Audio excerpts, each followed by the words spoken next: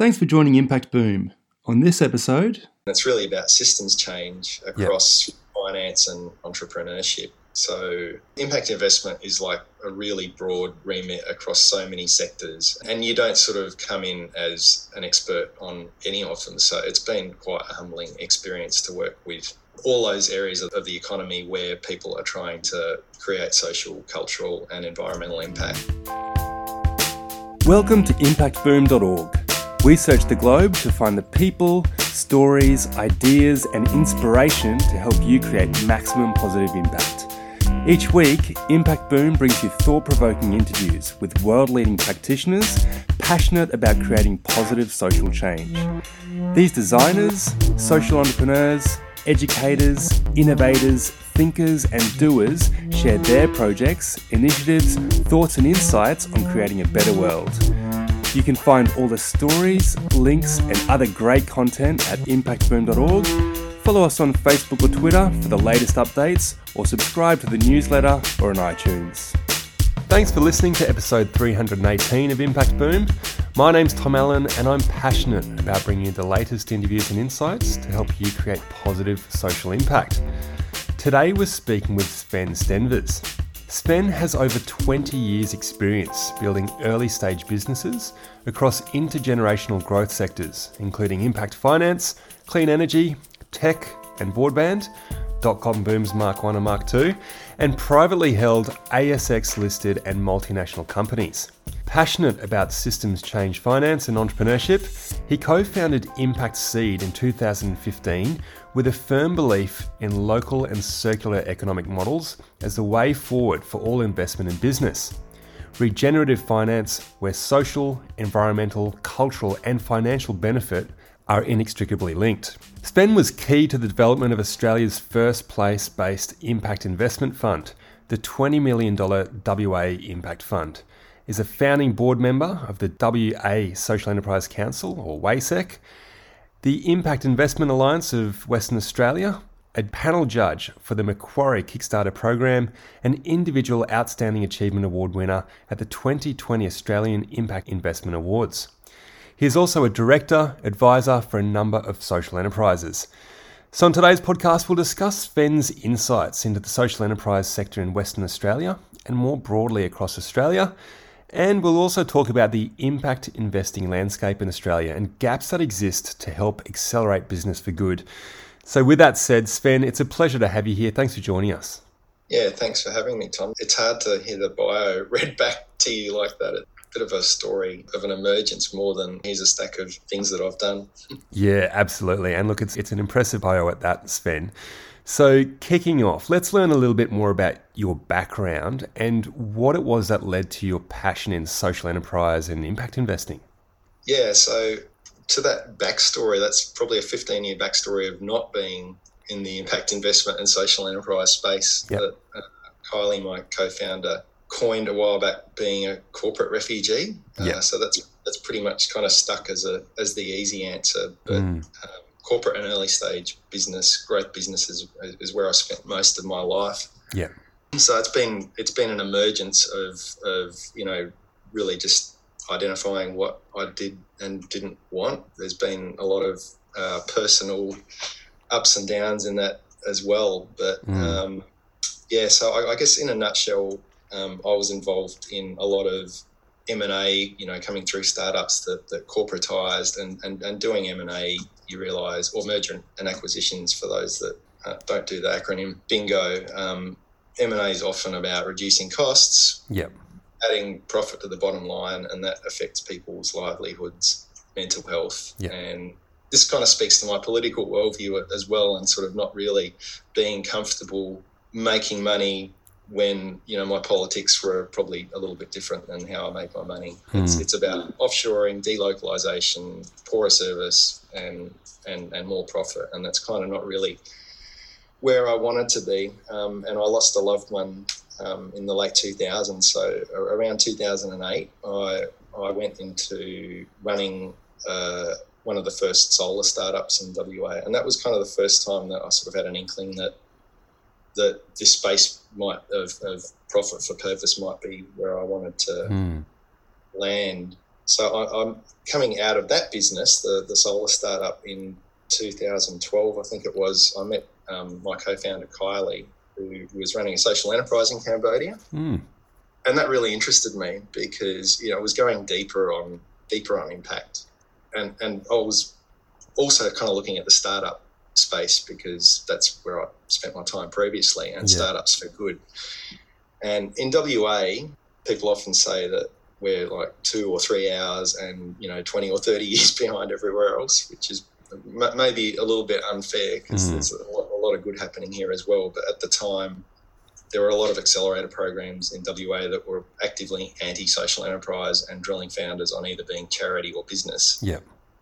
And that sort of made me think, well, this is more about focus on scaling and exiting and just profit. And unicorn culture. Yeah, unicorn culture. So not communities, not about the environment, unless it's sort of a byproduct of making profit.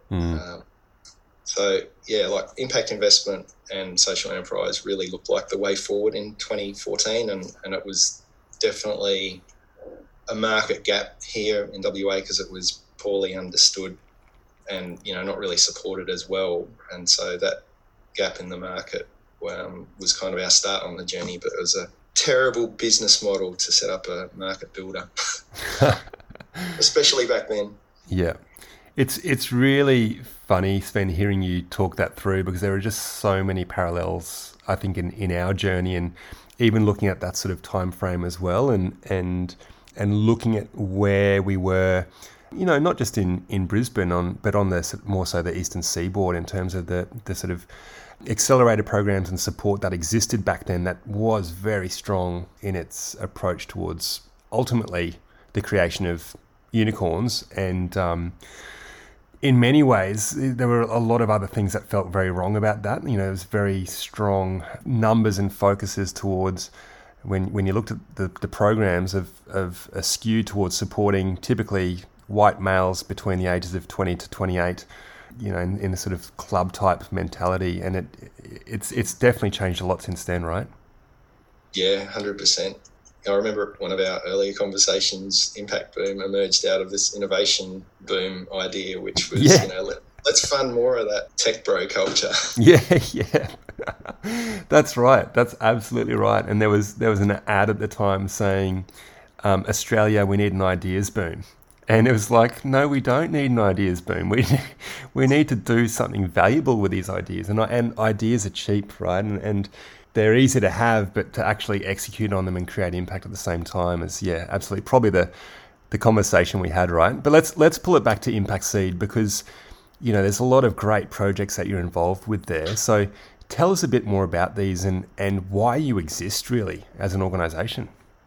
Yeah, so if you kind of accept the premise that there's a gap in the market and it needs to be filled, and we're in the business of filling that gap, then it's really about systems change across finance and entrepreneurship. So impact investment is like a really broad remit across so many sectors, and you don't sort of come in as an expert on any of them. So it's been quite a humbling experience to work with all those areas of the economy where people are trying to create social, cultural and environmental impact. And we're involved in everything from Aboriginal economic development, NFP-led social enterprises. There's regenerative agriculture projects. Like more and more lately, there's this concept of circular economy, social enterprises. And what are they? How are they defined? Well, I think it really comes down, especially in 2022, with this sort of preponderance and mushrooming of ESG over the last couple of years. It really becomes about what is your impact. So it's impact measurement, impact strategy and management. That's the linchpin of anything calling itself an impact investment or a social enterprise. Yes. So that's become a focus of ours to kind of raise the bar of impact, to kind of elevate these real impact ventures from ESG and impact greenwashing, which just is where all of the noise and confusion is created right now. So we've worked with groups like Wide Open Ag, Noya Land Enterprise Group on developing their impact strategies. and we've worked with funds as well on developing their impact platform to sort of move past SDG and ESG greenwashing.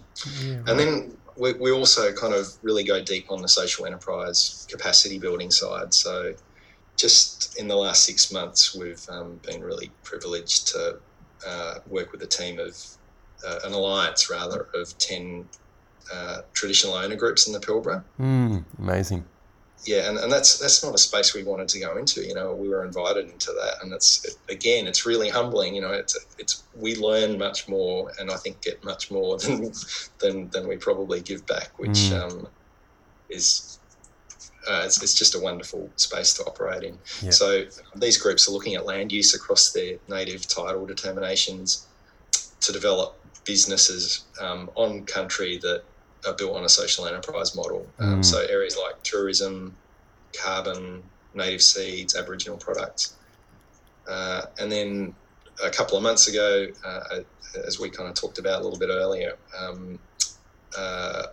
after a 2-year-long conversation with Paul Ramsay Foundation, we've just had one of the first multi-year grants that lets us address that sort of social enterprise development work that we've done pro bono over many years now, where social entrepreneurs come to us with an idea, or they're actively working in a business and they need help with growth, and that's been an unfunded part and a very important part of developing the social enterprise ecosystem here, because without support for social entrepreneurs, they're really pushing it uphill. Yes. Yeah, absolutely. That's been amazing with Paul Ramsay coming to support us here. Yeah, it's a fantastic opportunity, and will be great to track the delivery of what seems to be a really exciting project there. So congratulations on getting that across the line. We spoke in June 2020 with Kylie Hansen and Pat Ryan, who were two of the other founding members at the Western Australian Social Enterprise Council. And this was at a time, Sven, which was pretty much just after the network's recent launch. So since that time, what progress has been made, and how is WASEC supporting members? So June 2020, that was pretty much as it was sort of being born out of the fire and uncertainty of COVID, which really complicated things, but it was a good opportunity. So at the time, I think the National Alliance was also forming ASINA, so yes. we contributed to that process as well. It actually took, I think, 12 months for us to have our first in-person launch event. So that was last year. Yep. And WASEC still runs as an unfunded, volunteer-driven council. There's a couple of initiatives underway that we've booked into the Social Enterprise World Forum activation that I'm really hoping will support the recruitment of an EO role over the next month or two. So I guess to answer that question, we've been advocating with government through WASEC for policy and funding for the sector. We've worked with ASINA to contribute towards the establishment of a sort of federal policy framework in the lead up to the federal election. So there's been a lot of engagement with local candidates locally ahead of the election, and there's been some pretty good responses there. So it's really been an advocacy piece over the last 12 months. And then going forward, we've got an event series coming up that's linked into the Social Enterprise World Forum over July and August. That's fantastic. And there's certainly a lot been going on there, and will be great to see those events happen as well. So what are your current observations then, Sven, of the social enterprise sector right now in Western Australia? WASEC's spoken with a lot of state and federal politicians that don't really grasp what social enterprise is and how it can contribute to things that we all want in the economy. Yep. Creating public value through business models. Patrick Gorman, who's the federal member for Perth, gave the keynote, and he was probably one of the few that at a state or federal level that was able to clearly understand and articulate the support of social enterprises in creating this new economy. Yep. So I think what we've got here is we need to reduce the failure rate of so if you put social enterprise in the context of startups and small business, yep. Small business has a really high 3-year failure rate, as we know. Yep. Startups work on a 95% failure rate. And yet there's the millions of dollars of taxpayers' money going into them under the banner of innovation, tech, jobs and growth, yep. which we talked about a bit earlier. So tying that back to WASEC, the largest chunk of social enterprise members here in WA are businesses that are less than 3 years old. So they're up against it, and they need the same sort of catalytic support as the tech and innovation ecosystem gets through innovation funding. Yep. So I think government really needs to understand the importance of assuming its role in catalysing the sector, because we're trying to create economic value, but we're trying to make sure that that's on the same footing as social, environmental and cultural impact. So, like if you really want to talk about sustainable business and creating all of the outcomes that government should be accountable for, social enterprise is a key part of that answer. Yeah, yep, it's a great point. And you have brought up in this conversation now at various times, ESG, and prior to that, we're talking about the language of CSR and shared value and, all of these other sort of iterations. So bringing it back to impact investment and just with that sort of lens of that potential green or social washing sort of happening, where do you see opportunities for impact investment to better support impact-led businesses?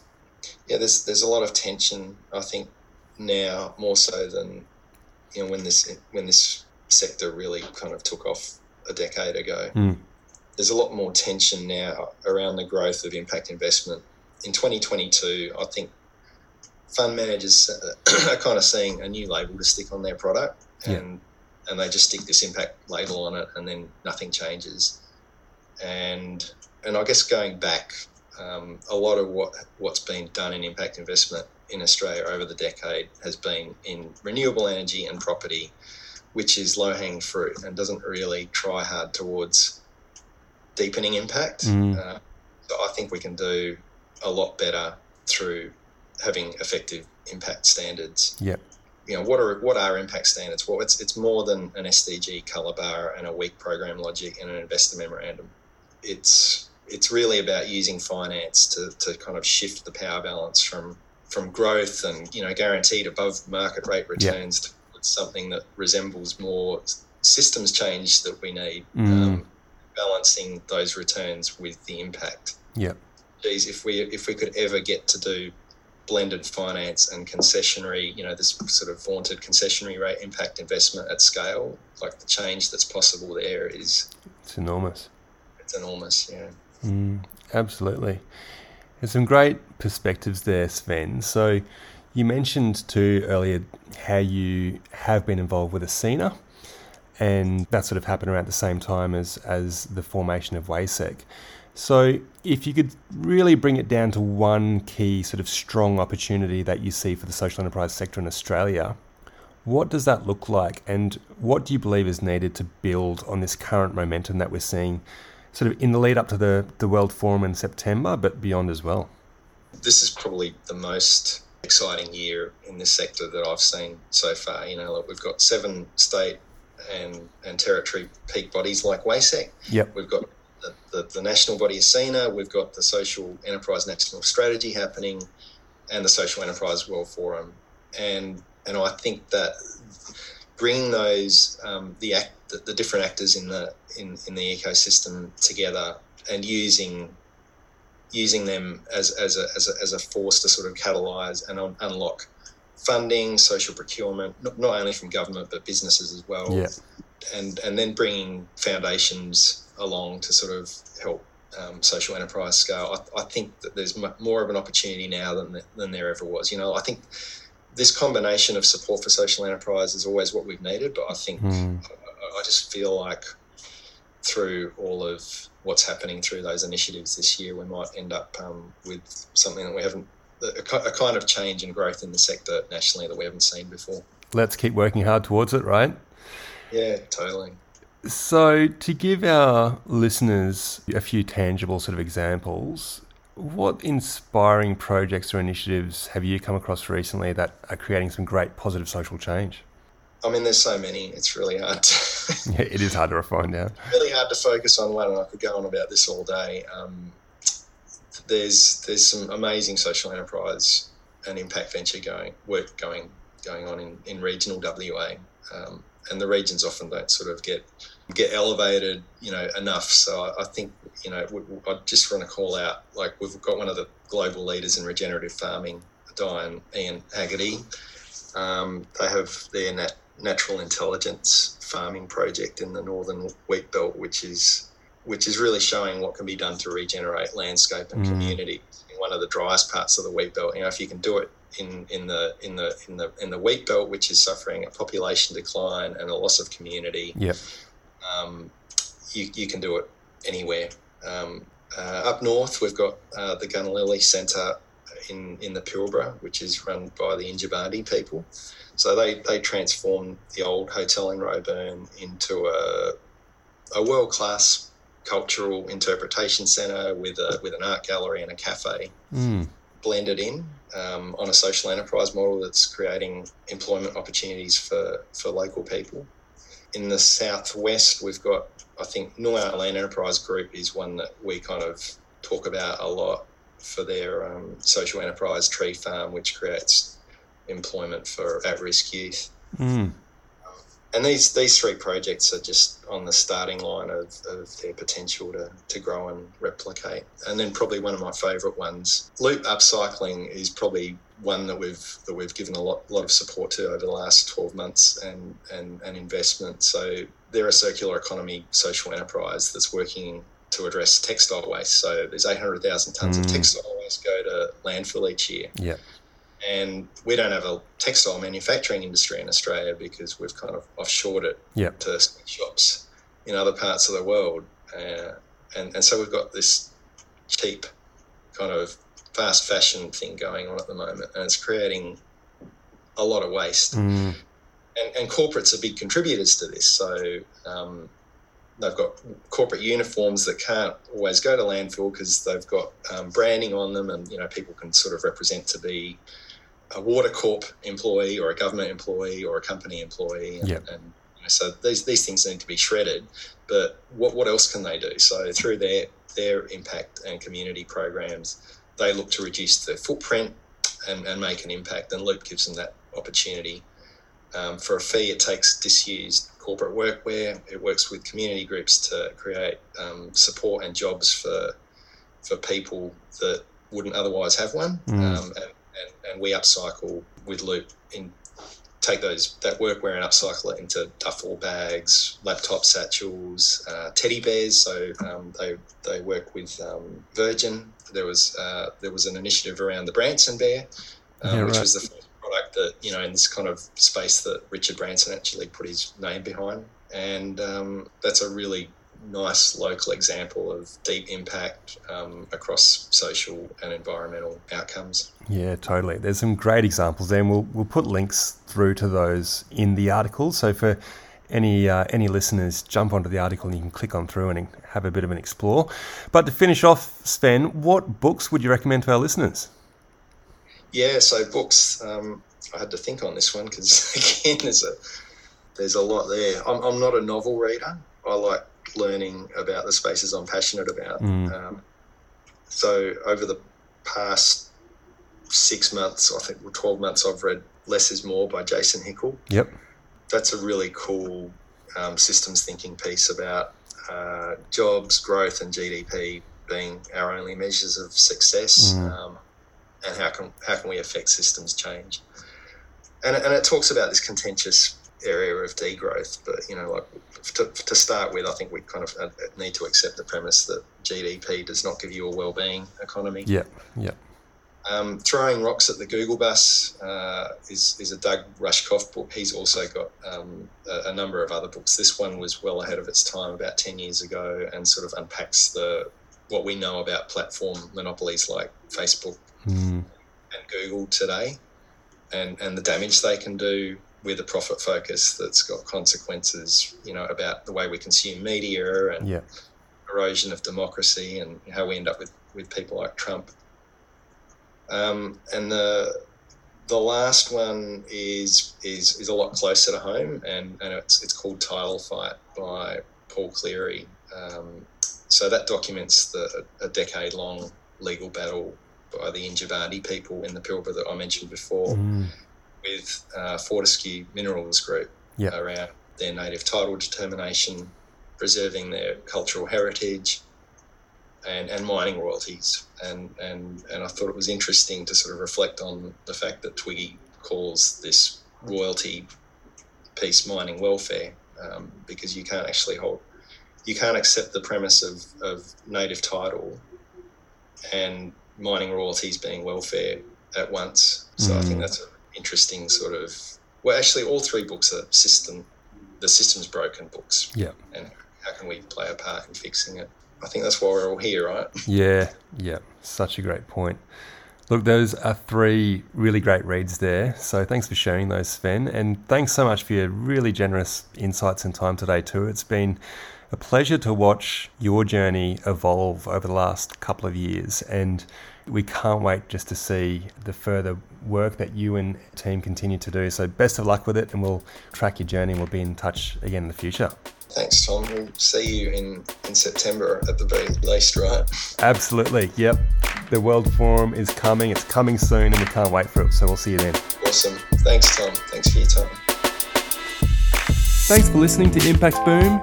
You'll find links to the initiatives, people and resources mentioned in this podcast on impactboom.org.